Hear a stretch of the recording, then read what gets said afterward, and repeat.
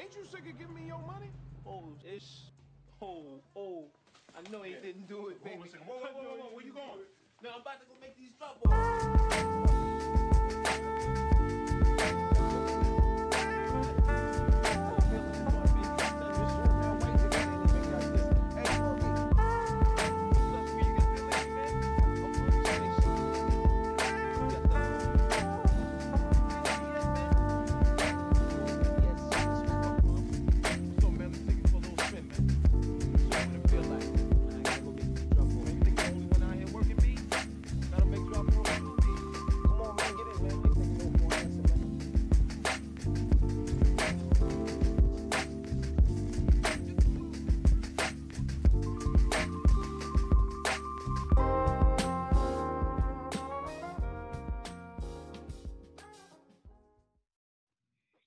What's going on, everybody? I'm Bradley D'Lo Thomas. I'm a marketing professional by day, beatmaker, producer, and MC by night.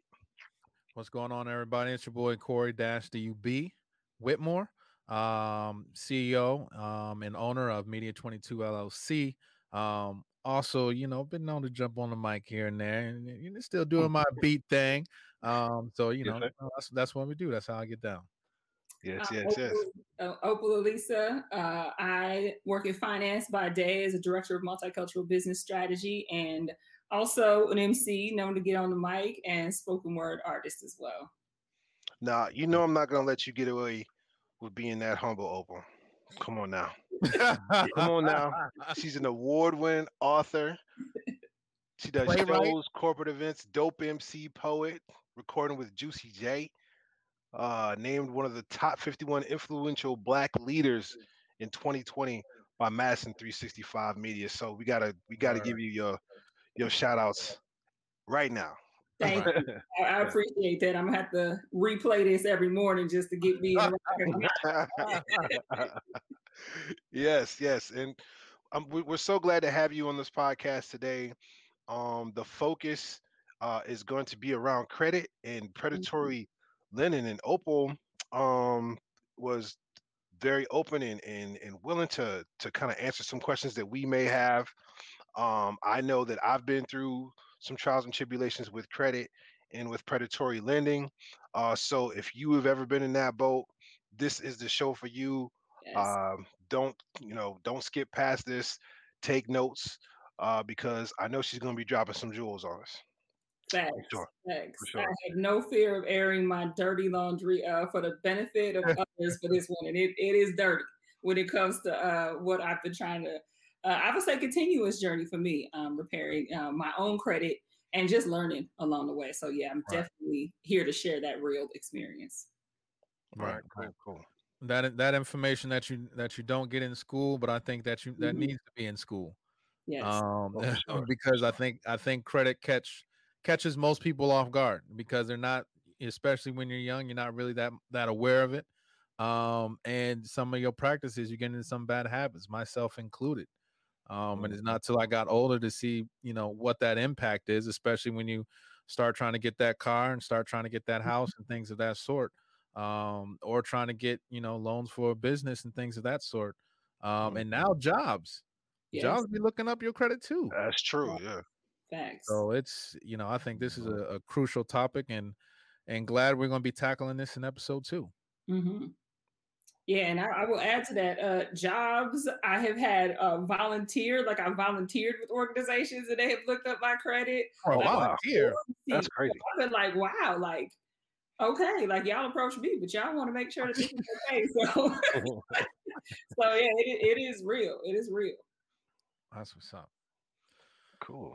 Let's jump into our first question. I think we want to get things started off and get some general terms down and some basic understanding. So, our first question basic is, what is a good credit score? Yeah. So, like I said, I'll share my story. Just disclaimer here. I do work in finance, but I'm not a financial advisor, but I will share what I know. And I know a lot because I've had to kind of pull myself out of this hole. So like good credit score is really like anything upper 600s to about 740. So about like 670 to 740 is going to be considered good. And then excellent is anything that's over 800. And really looking at anything that is going to be, you know, below 600 as being really poor credit. And I say that to say, like, I used to think about credit like grades, right? I was like, oh, okay, most people are doing well. No, that's false, right? Most people are actually in the very poor, or fair, right? And then and we're not really taught that in school, and that's probably why we're in those boats. But yeah, those you can, and those are kind of, and they vary a little bit. That's Equifax that I'm kind of quoting, but those are kind of, they're pretty general along those lines. So don't feel bad is what I say if you don't have, you know, a 670. Do not feel bad. The folks with 670 and above are like doing really good, even though that's called good. So just kind of keep that in mind. So you mentioned Equifax. So what exactly is Equifax when it comes to credit scores? Like what kind of company is that? Yeah, so it'd be one of the credit bureaus, right? It's just one of the folks who, just think about it as one of these entities who's taking a look at the credit you've been extended, the ways that you've been paying your bills, and they have come up with this score for you. So typically lenders will take a look at Equifax as well as TransUnion, and then sometimes they'll use other parties to kind of figure out what score they're going to go off of. So if you have any of like some of the free tools out there, you'll be able to kind of see, you can go to any of those sites and they'll be able to kind of pull your score. And if you kind of got all three of those, you can really kind of tell what your score is probably going to look like to lenders. So, you know, some people that may not have pulled their score yet, you know, I know before I started constantly monitoring my score, I was always told, oh man, don't pull your credit. That's going to pull your credit score down. Yes. That's true. So can you know, how do you work around that of making sure that, you know, you're able to check your credit, but it's not affecting your score negatively? Yeah, that's a good point that you bring up. Like a lot of those are kind of like, we've just been told like we shouldn't look at it. And I love when you said constantly, because that's me. I am constantly looking at my score, constantly getting these numbers. So you can do it through some of the things that I've named, myfreecreditreport.com, myannualcreditreport.com, and they will pull it and it won't affect your credit. If you are actually like a part of a credit union, they can do that for you too. And it won't be called like what's like a hard inquiry, where if you were going in to get a home or a car or something like that, that may affect your credit. So usually now they're really good about telling you, hey, we can pull this and it won't impact your credit. So just make sure you kind of see that disclaimer that says it won't impact your credit to look at. There's so many tools out there that you can see it without impacting your score. That's good. That's great information to know for those who need to look up their score. I used to think the same thing as both of y'all. Like I didn't really feel comfortable looking it up.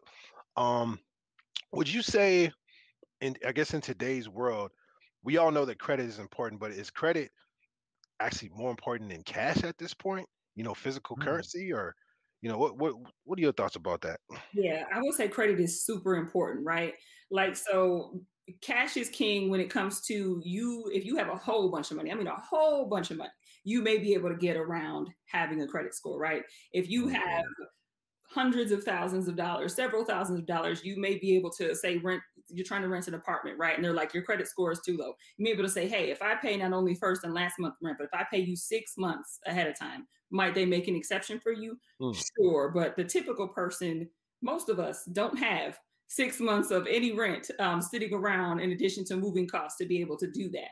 Whereas if you've got decent credit, then you'll be able to just have to kind of pay the regular way. And there's a lot of thought leadership and articles around, you know, the high cost of being poor.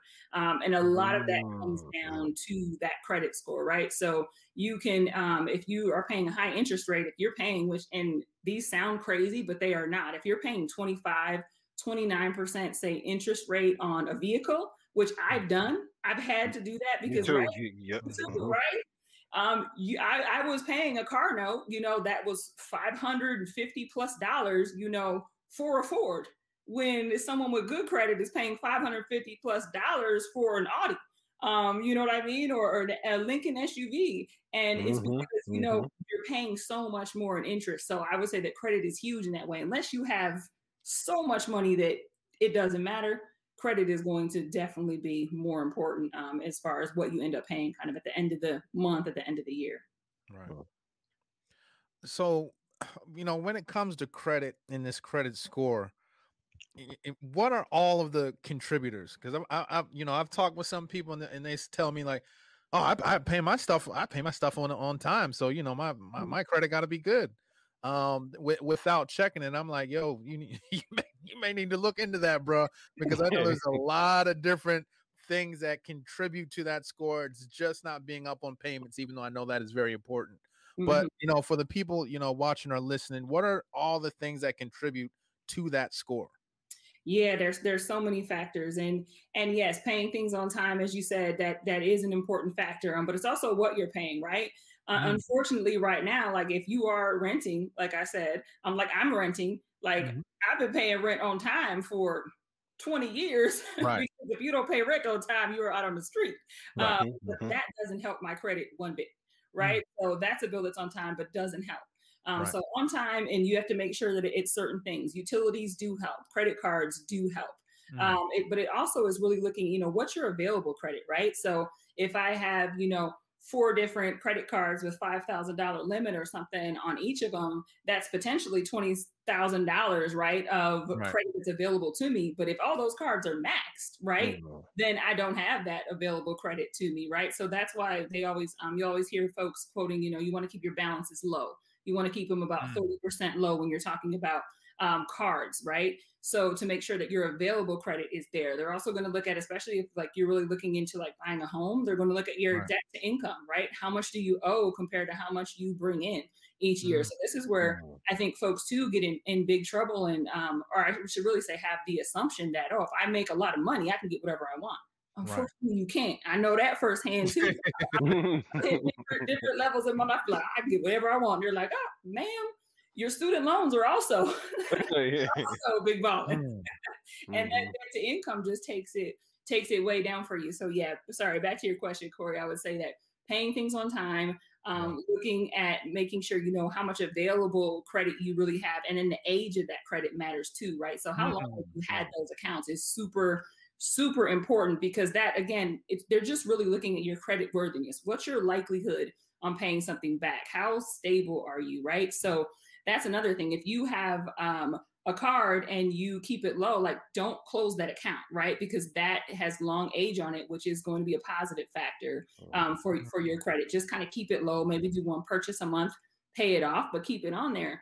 Same thing with actually age of bank accounts even helps as well. So even if it's not your primary account, you might want to just keep like a little savings there or something. But again, those things kind of say, okay, we know Opal, we've been dealing with her. She's had a relationship with this financial institution. She's been pretty stable, and those little things kind of add up. They're not all weighted equally. Also, you want to keep delinquencies off. Those can hit you hard. You can work really hard and pay some things off and keep things low, and then forget about one bill. And if it goes all the way to a collector, that's going to knock you down. You may work 2 months to get 8 points, and you get that one delinquency, and it's going to take 10 from you. And it can be really discouraging. So really looking in. One thing I heard that was a piece of advice, and I don't even remember where I heard it, but I heard that people without money run from bill collectors and their debts, and people with money know to run towards them. And what that was really saying is, like, if you have a bill and you know you can't pay it, like pick up the phone, call and see if there's a way that you can prevent that account from going into a bill collector and hitting your credit. And see, generally there's grace periods, exceptions, some ways to keep it from really becoming a delinquency is going to be important. That's a key one right there, because I remember being told not to answer the phone. People call. We were taught, right? Okay, oh, you don't answer that phone. Do that, or just be it'd be unplugged. Or I remember one time when I owed a lot of money on a credit card, and I knew their 800 number, so I just put their name in the phone and you know what I'm saying, just muted it. Like every time, like it was calling, because I was like, I got your money, why you calling me? You know what I'm saying? Like, I'm gonna tell you the same thing, but clearly that's not the way. That you can't run from your problems. I'm glad that you said that. Jay-Z said something in a song. I remember he said, don't run from the pain. Run towards it or something. I Right. forgot which album he said it on, but that's so true. So this got me thinking about credit and people that don't have any credit or they're going through tough situations, and they just, kind of in a rut. So are there any suggestions or strategies that you've used or you would advise people maybe think about if they don't have any credit established or they did have some bad credit that happened? Like, are there any tricks that you've seen people use to help their credit score? Yeah. So I think what's really hard is that, like that old saying, it takes money to make money is true, right? Right. Mhm. So, Okay, because true. one of the first things I'll say that you can really do is like get a secured card, right? So that just means I put $200 in this bank or this institution, and they give me a credit card worth $200 because my credit's so bad they can't trust me with nothing but my own money. But the positive is, as I'm spending that, I'm building positive credit with that, and they'll probably continue to increase it, right? But many folks don't have a 200 extra dollars, right, Right. laying around. So I think one thing that I always say is like reach out to folks like smarter than you, right? So like I'm always going to advocate for credit unions, because if you go into any credit union, there's usually a few offices to the side, and they have financial advisors in there. And many of us think that, if you ain't got a whole bunch of money, why would I even go in there, right? But the thing is, they will be willing to help you. Now, they're not going to sit with you like every day, but they will definitely sit down with you once. They will print off that your credit report for you again, free of charge, again, without it hurting your credit score, and really kind of walk with you and kind of help you kind of look at things. And then if you have that relationship, it always comes down to people, right? There are so many policies, so many rules, but it always comes down to people. And they may be able to make an exception for you, right? At the end of the day, it's always a person generally saying yes or no, especially if you walk in and you're not just going online, right? You may start it online, but if you walk in and you say, hey, this is what I'm trying to do, and they say, yeah, we got this secure card, and you're like, I really don't have $200. What can I do to kind of get this started and get that going as a possibility? And a lot of us, and this is something I didn't know either, already have access to some revolving lines of credit at our financial institutions, right? So sometimes they're called like overdraft protection. Sometimes they are called payday advances. And typically it's like, $250 to $500 that you can just tap into, right? That does hit your credit report and does show and is positive. So you may have that available to you right now, and you're thinking you have no options, and that might be there. But again, if you don't ask, if you don't run towards it, then you're not going to know that it's there, because unfortunately, they don't advertise those too well. It's actually part of my day job, is trying to say, hey, y'all should really advertise this, especially if you want to reach younger folks, low income folks, people of color.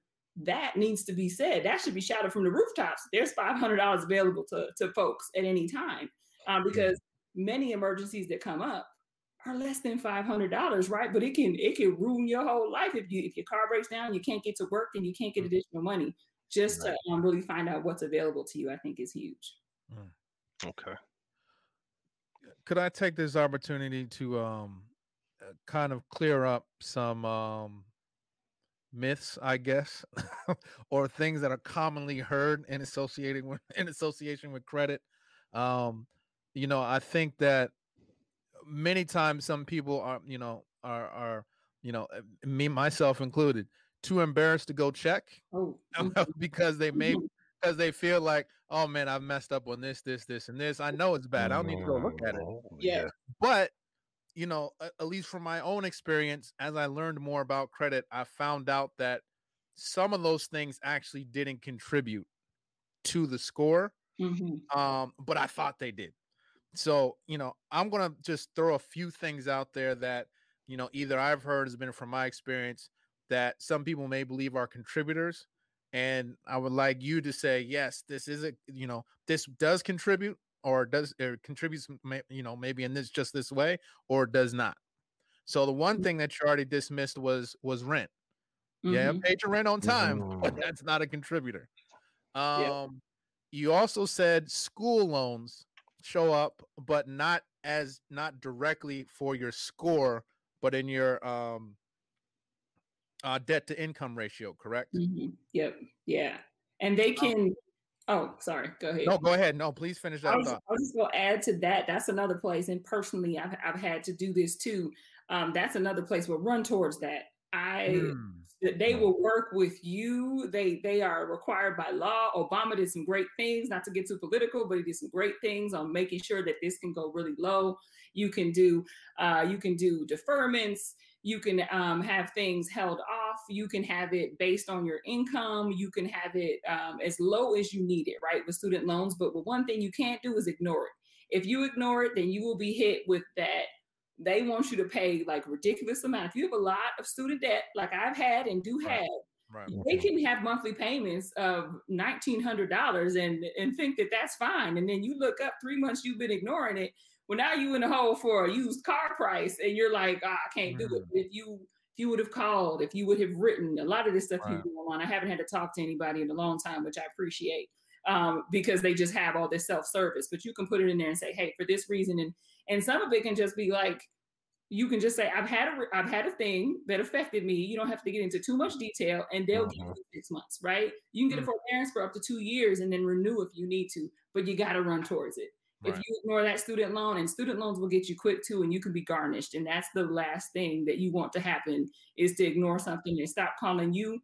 Then they write your job, and then your check is short, and then you're in a worse position, and good luck trying to get out of that one. Right.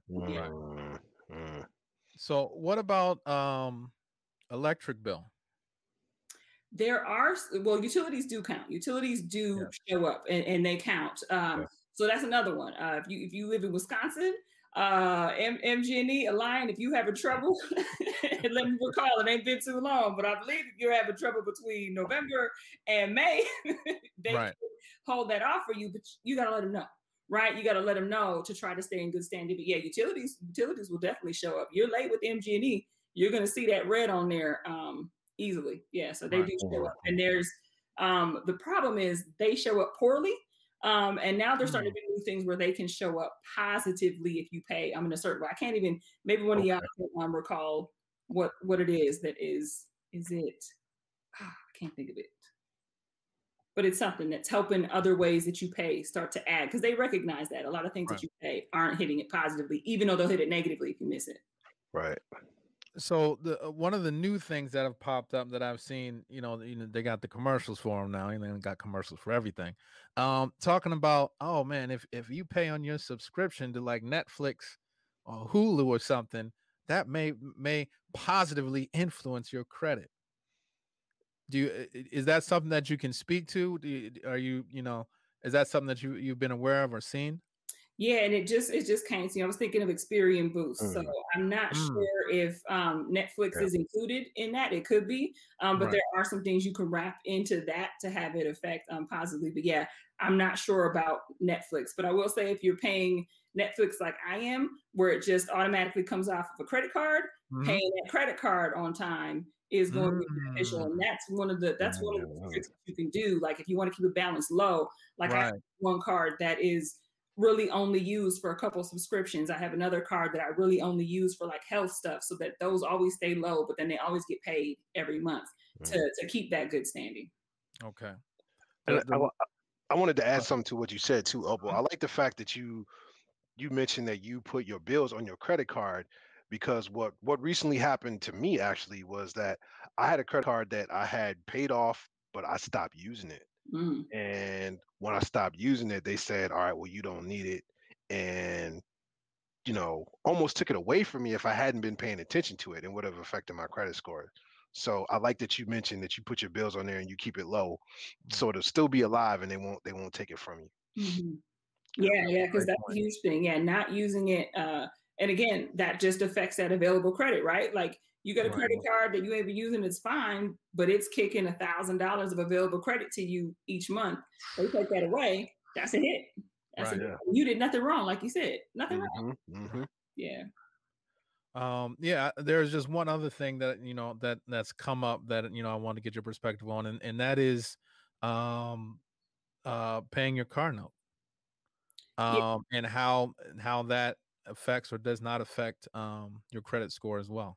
Yeah, so paying your car note on time will be a positive thing. So that just looks on your credit like a loan for a certain amount of time. Mm-hmm. Again, a car loan can be good with age, right? Because that can be, 3-5 years, depending on what kind of terms you got for the loan.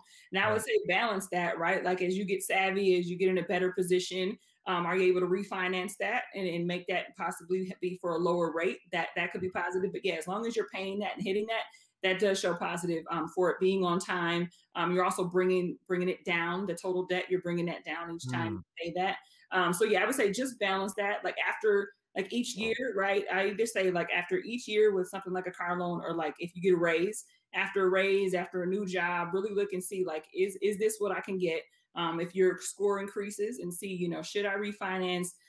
Does it make sense to pay it off early? Or I'm only saving a few bucks and then I don't have my oldest account on my credit score anymore. And will that actually hurt me? So really looking and balancing those things. Right. Oh, dope. That's super cool. So I think I have one more question, which kind of leads into another topic that we're going to talk about today, which is predatory lending. Mm-hmm. You kind of mentioned some examples before, but overall, I guess from your perspective, how have you seen the impacts of credit and how that plays a part in systemic racism? From opportunities and just from credit in general. Because you've come across a lot of things working at CUNA and working in different financial systems. So, I would just like to hear your perspective on it.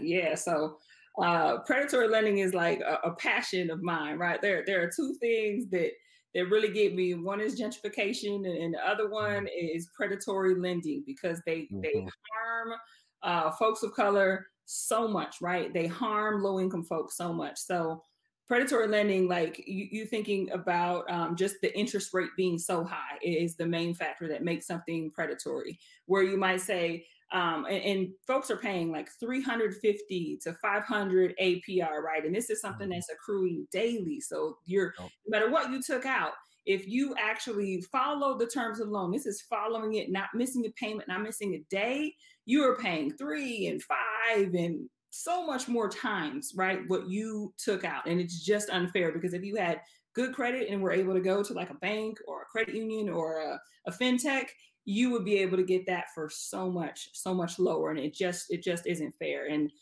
it's a passion of mine, because I've definitely, it is really because of payday lending. And it's, you asked about kind of that systematic piece, right? So we have, I would say, just go to like, newamerica.org if you're kind of like into data and kind of a geek and maps and stuff like I am.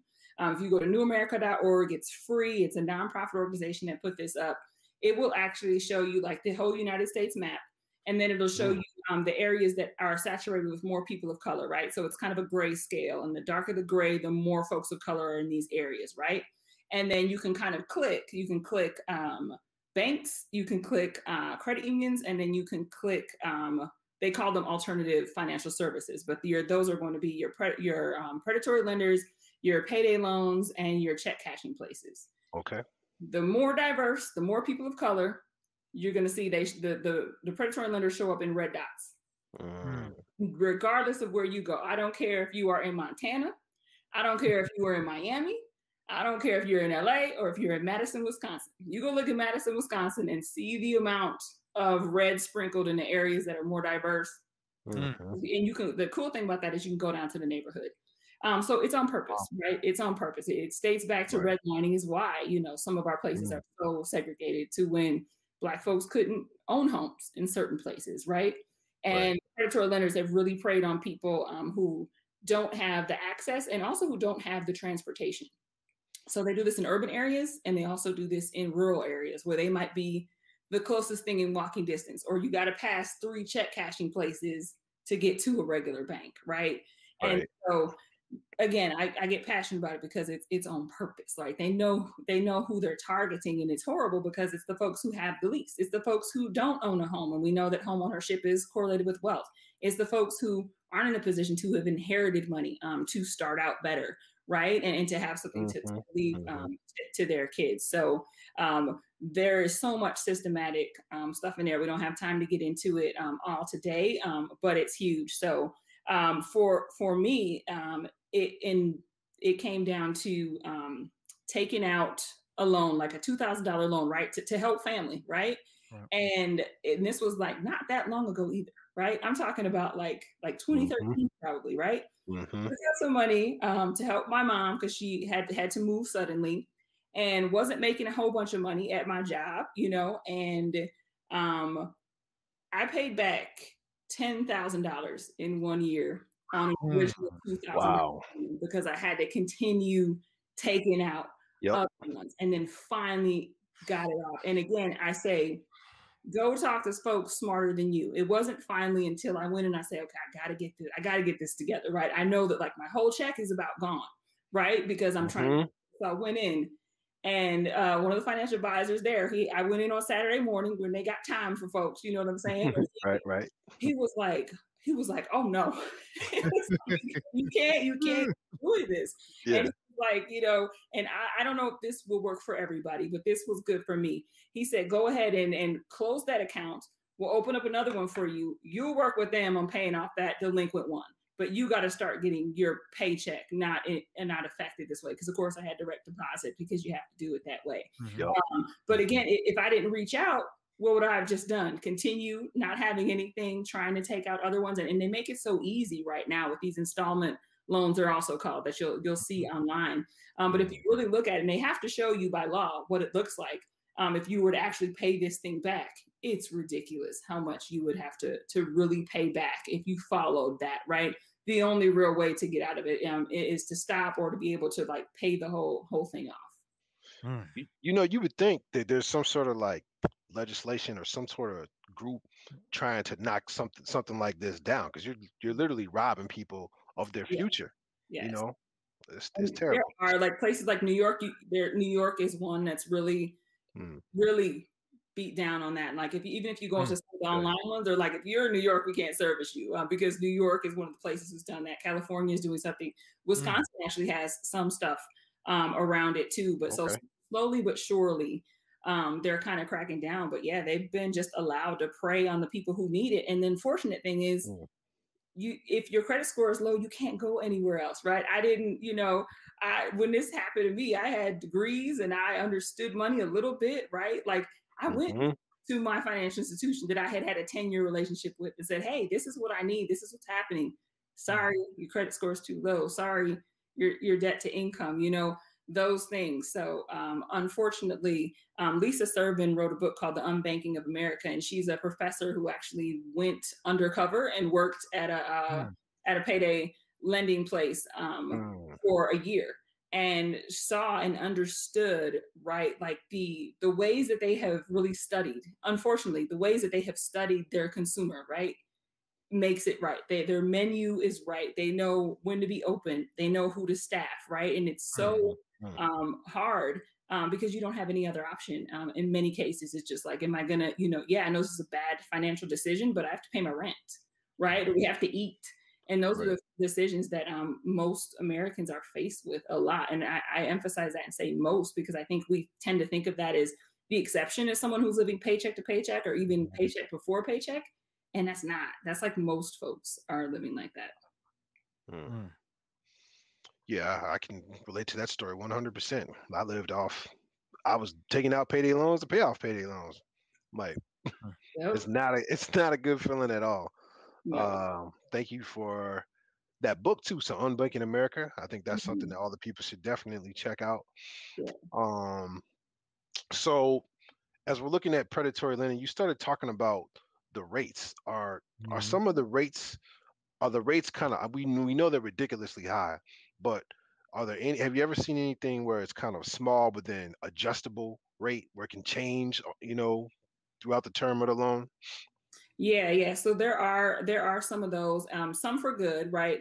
Some payday lenders, I would say, with a heart, or a soul, or a conscience, or whatever's making them do it.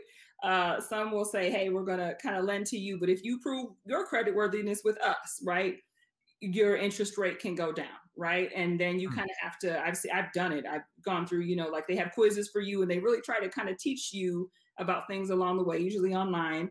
But so they can kind of work with you, but you're never really going to get down to a rate that would really be fair against something else, right? So you're just not going to get there. And I think that I'm not a homeowner yet, but I know that there's with fixed rate mortgages, with adjustable rate mortgages, advantages and disadvantages to both, right? So if you're going into a fixed rate, that means that for the life of the loan, I'm going to pay the same amount going ahead. It could be predatory if you don't read that fine print and it's adjustable and it balloons up. That could be something that can harm you. But if it's not predatory and it's something that, you're not going to live there too long, then you might want to do something like that. And that's a little bit beyond, again, the realm of my experience and expertise. But that is, again, where I just say, reach out to somebody smarter than you that's really looking at that. And for everything, look at the fine print, because when remember, I think we forget that when you're getting a loan, like you're buying something, you're actually buying something. And I think we tend to think, at least I did, you're giving me something when I get a loan, right? So you're excited and you're happy and it's allowing you to get what you want to get. But you got to look at that fine print in there to make sure that it's not something that's actually harming you, and really understand what you'd be paying if you went through the life of the loan, what you'd be paying if you were able to pay it off early, because those are going to be very two different things in many cases. And to piggyback off of that, sometimes you'll see different advertisements saying, no hidden fees. And then it makes you think, what if I person that did have the hidden fees in there? And sometimes we're just not aware. And I know a lot of that comes in the fine print as well. But what are some things, or, something that we would see or read that should give us alarm, like, oh, hold on, I need you guys to explain this, a little bit more. So what's kind of behind that hidden fees? What are they, and how do we look out for them? Yeah, sometimes there's so many different hidden fees, right? Like a one-time additional finance fee, a processing fee that might be on there, a fee if you want it to come out automatically, a fee if you want your paper bill to come and it might be defaulted to the paper bill. There's so many things that you really have to look at, and and that's before thinking of different taxes that might be applicable to anything that you're purchasing or taking out there. I think cell phone bills are notorious for this. I won't say the carrier, but I definitely left the carrier and switched to another one, because I was like, every month, I was like, no, it doesn't add up. Every month, I was like, what is going on? Because they had taxes, like there literally, I think, was a tax on the tax. Like it was so much stuff in there that they were just, and then when I would call, the rep would walk me right through and she would show me how it was like $70 more than I thought it was going to be. And it was all these additional fees on everything on each line, because we got family that was hit. And I was like, well, I'll be damned. That do add up to $200 a month for a plan that's supposed to be $150. Right? So yeah, you got to look at those things and see what's a one-time, what's a reoccurring. Because they get away with it. And I would say, DLO, we were just saying that it's really good to have that bill come off on that credit card, but you gotta watch it, because that's the loophole too. What's the extra going to be? Even if I'm not watching it, right, then I could be paying something additional. I could have thought I did a trial. It could have bumped me up to pro on something super easy if you're not really looking. So I would say, even if you've got monthly automatic payments, look at it. Look at it each month and see if you might be able to get a better deal. Call and see if you might get a better deal, because they'll just add stuff on there. You're paying it. Why would they stop? That's true. That's true. Wow. So pretty much the moral of the story is, we don't want to mess with these payday lending stores. Right. I've been through it. Opal's telling you she's been through it. And the better option is to, you were saying, reach out to a bank or maybe a credit union, or are there any like online resources that people can kind of go to kind of help manage their money, so they're not in a situation where they're even thinking about having to go to the store to pay 300-400% a day that I've seen people do, and they're really predatory too, because I've gotten letters in the mail of just like, and then it looks like a check too. It's like, hey, here's Yeah. $5,000. Like, Right. and I'm thinking Mhm. like, yeah, what's going on? And then I read the fine print. I'm like, oh, they trying to rob me. So, are there any other resources that you would advise people kind of look at or consider when they're dealing with predatory lending to help them get out that situation so that they can start building some financial wealth going down the line? Yeah. I am a fan of like Credit Karma. I know not everybody is, but if you don't like Credit Karma, there are so many others that are out there. Credit Wise, I think, is another one that I get Mhm. through my financial institution.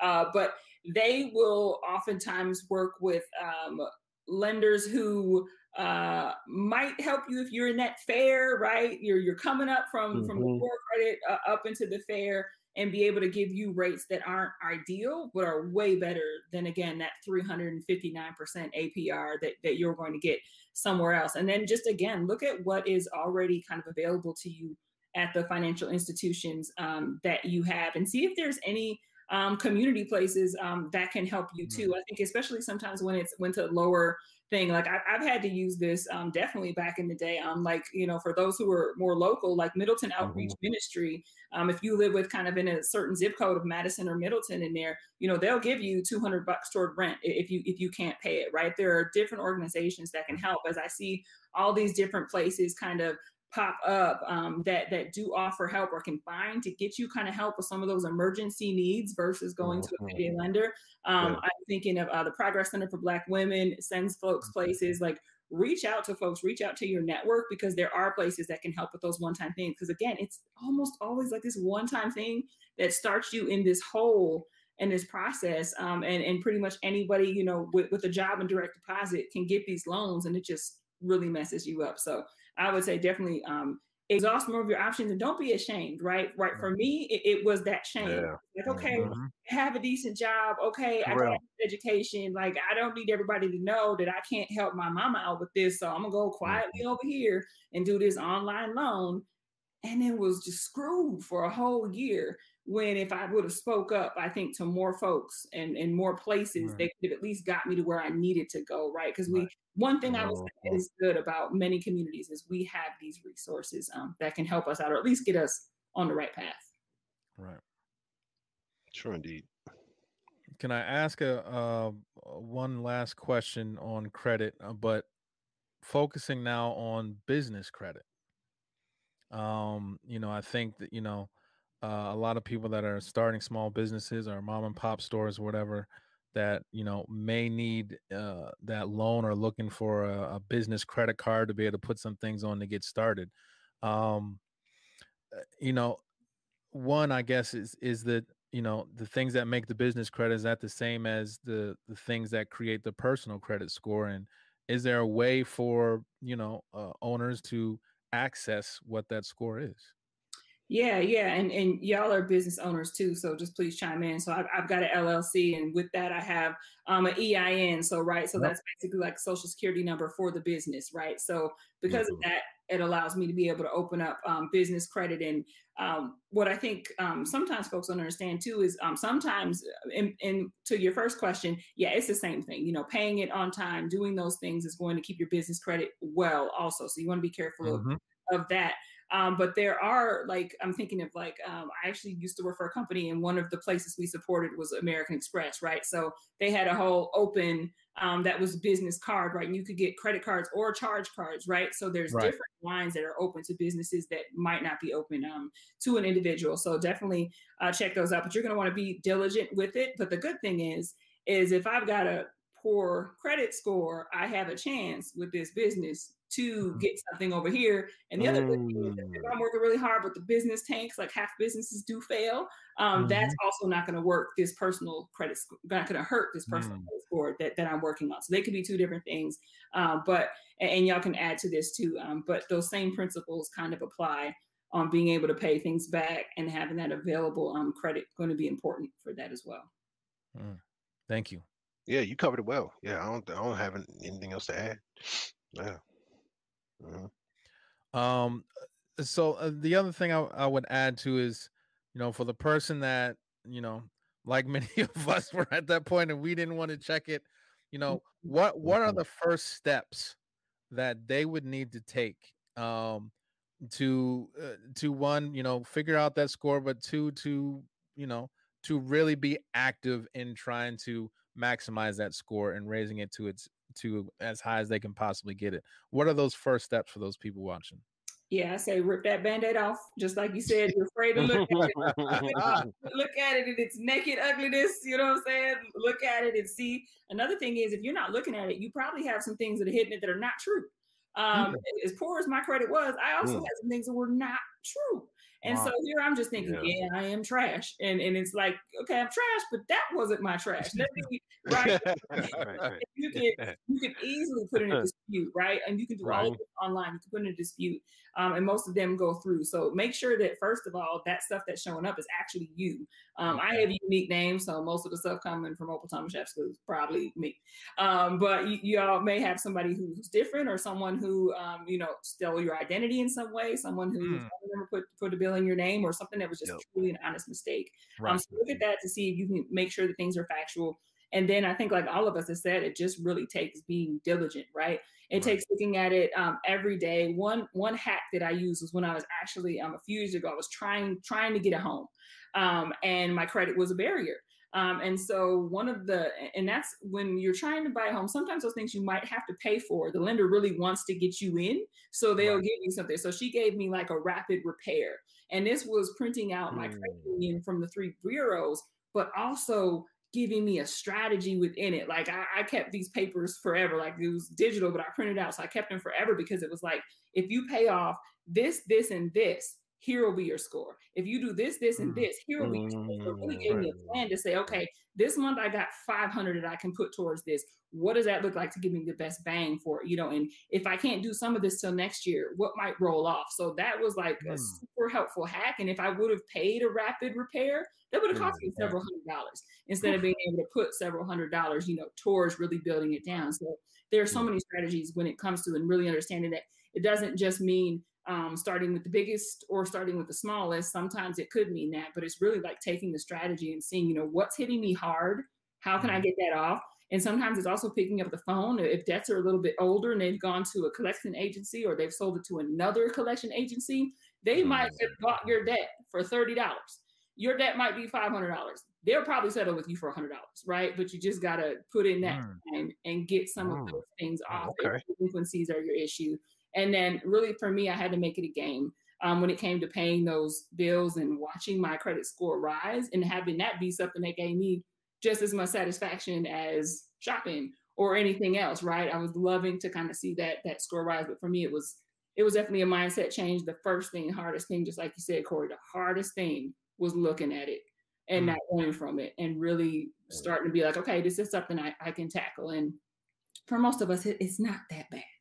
It's like not that much. Like if money is your only problem, you ain't got no problems, because somebody could come along and solve your problem like that, and just really, start working at it, and you can get to it. But it takes time. I would say that too. You got to be patient. You can work your ass off for 3 months and see, 4 points, but keep going. Right. And then it'll help and snowball. And if you get a setback, don't give up. Like we all get that. That's some great advice. That's some great advice. So I want to ask you for a final question. This is unrelated, but who's your favorite MC right now? I'm just interested to man, I'm interested in that too. To be honest, who you playing? I got so many. So my favorite MC right now is probably the one who gets the most play right now is probably Nipsey. And I like Nipsey, new Nipsey, and I lived in that Victory Lap album for like 3 years. Like it was just a personal place for me. So I love me some Nipsey, but Jay-Z's my favorite rapper of all time. I like some other folks that maybe nobody's heard of. Like I'm a female, so I really love like 3D Nati. She is an amazing female rapper. Y'all have heard of her, but she spits. And some of your favorite rap songs, just pay attention. If you know a rapper is real hot, but they don't have the rhymes, and then they got this one song that came out, and you're like, damn, that was line after line. It was probably 3D Nati as a ghostwriter, because she's been doing that. So she's definitely one of my favorites. I'm trying to think. I mean, I love J. Cole too. Like I got Lauryn Hill behind me this side. Her genius to me is nobody's still messing with that 1998 album Miseducation, like word for word, like For real. nah. So yeah, those are and I love some of the youngins. I like YB and Corday a lot. I think he's a great storyteller. I like Mulatto a lot. I think she's dope. There's a few. I like G Herbo. I like him when I'm feeling like, gutter. Let me listen to Chicago. Let me listen right to what he's about. But I'm eclectic. My playlist will range from like 94 to last week. Because that's my mood. How about y'all? Oh, well, I work out to Nipsey and DMX. DMX. I got like different MCs for different moods. So when I'm really introspective and want to just sit down and chill, there's a couple of ones. I really like Currency. I really like J. Cole. Those are probably the top two right now. I like Larry June too. He's just super laid back, after a hard day of work.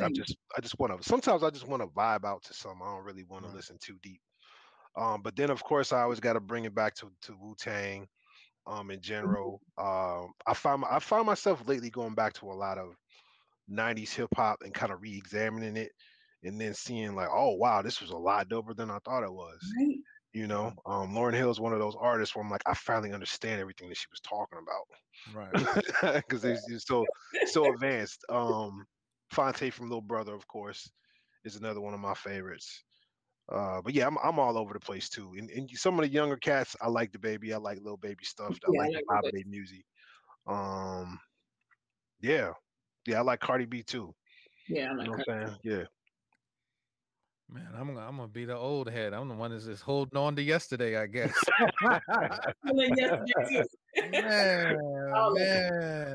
Man. I mean, for me, Pac's a GOAT. That's where I'll start. I love Pac. I love everything about Pac. But I think of course, Radio 22 is mainly old school hip hop and R&B.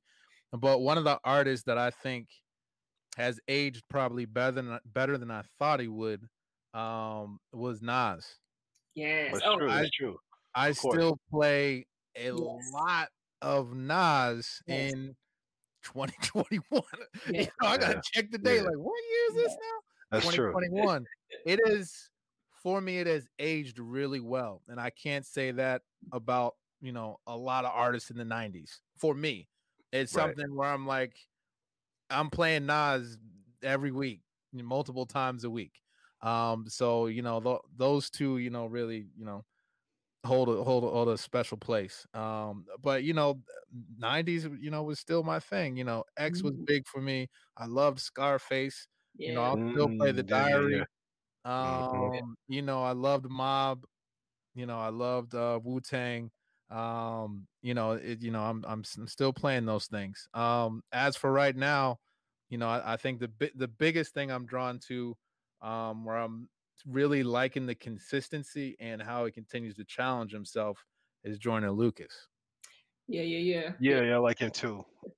So for me, that's that combination of, it sounds right to me.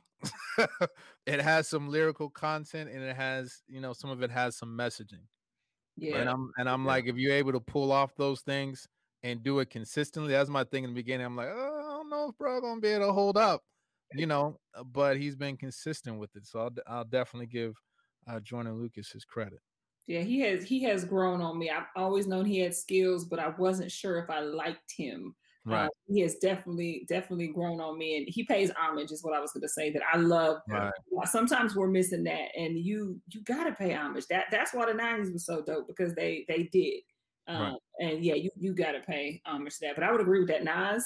And Nas is still doing stuff that I'm quoting today. Like I hear daily in my head, like the label "Sign Yourself." That's a major key. Like I hear that daily. He just wrote that a few years ago. Right. He's beyond genius to me. He's Like Nas, for me, like Nas, Biggie, Jay. I love AZ. I gotta put AZ in there. Yeah, there's just certain like Inspector Deck, Redman, like all that whole, for me, the whole generation. to me they're almost on a whole nother level, and then it's like everybody else is kind of coming up under them, so they're like permanently embedded in my mind when it comes to music, because I play it so much still to this day, just like you, Right. Corey. I don't even think about it. It's just like part of my day. Yep. Yeah. Y'all see that Redman Method Man versus? Oh yeah. I had so much. That's what I had respect for. We were talking before we started about being an older MC and catching your breath and all that. Like, they ain't miss a beat. No. Like Method and Red. I was surprised by Red. I knew It was in shape too. Yeah. Right. But Redman too, like they didn't miss a beat, and I have so much respect for that. Like so much respect for that. Still killing that crap. Right. Yeah, it was dope. I loved him too.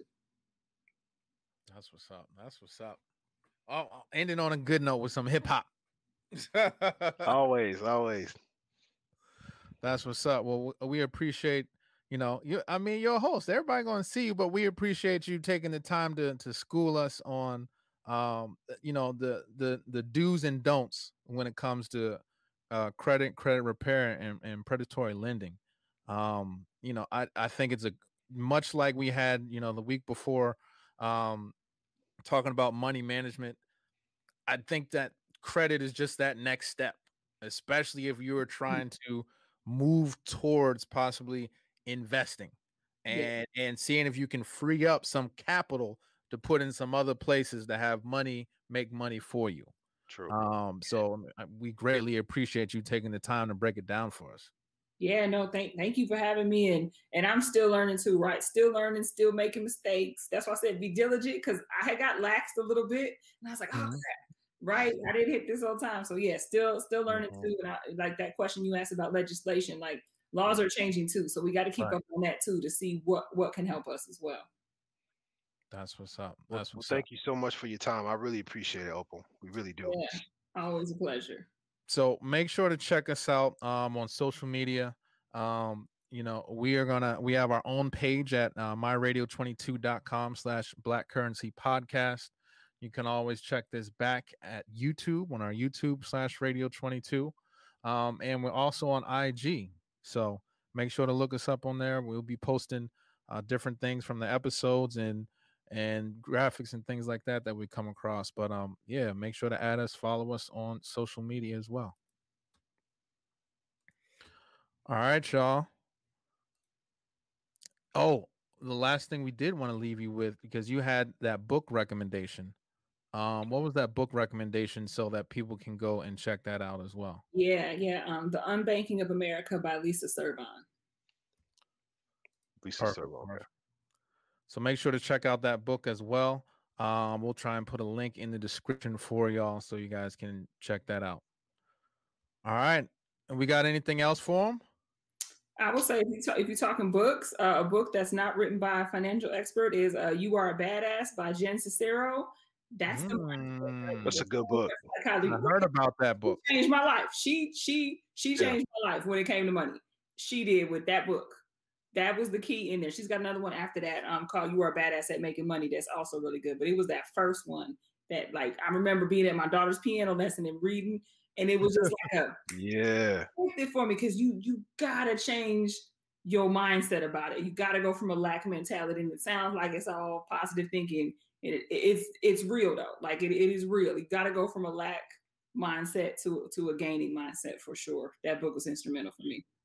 Me too. Like I remember there was because she has all these quotes in the book, and there was this one quote that was talking about a lot of people want to stay safe throughout their life just to comfortably make it to death. And I was like, whoa. Yes. I never thought about it like that. So that book, yes. I co-signed. That book was amazing. Yeah. That's what's up. All right, everybody. We appreciate everybody tuning in and everybody listening in. Like I said, make sure you check out us on social media. I believe our episode 3, we're going to start stepping into the stock market and aspects of that. So make sure not to miss out on that one. Other than that, we appreciate everybody. Thank you, Opal. And peace, love, peace, happiness. You know how it go. All right, y'all.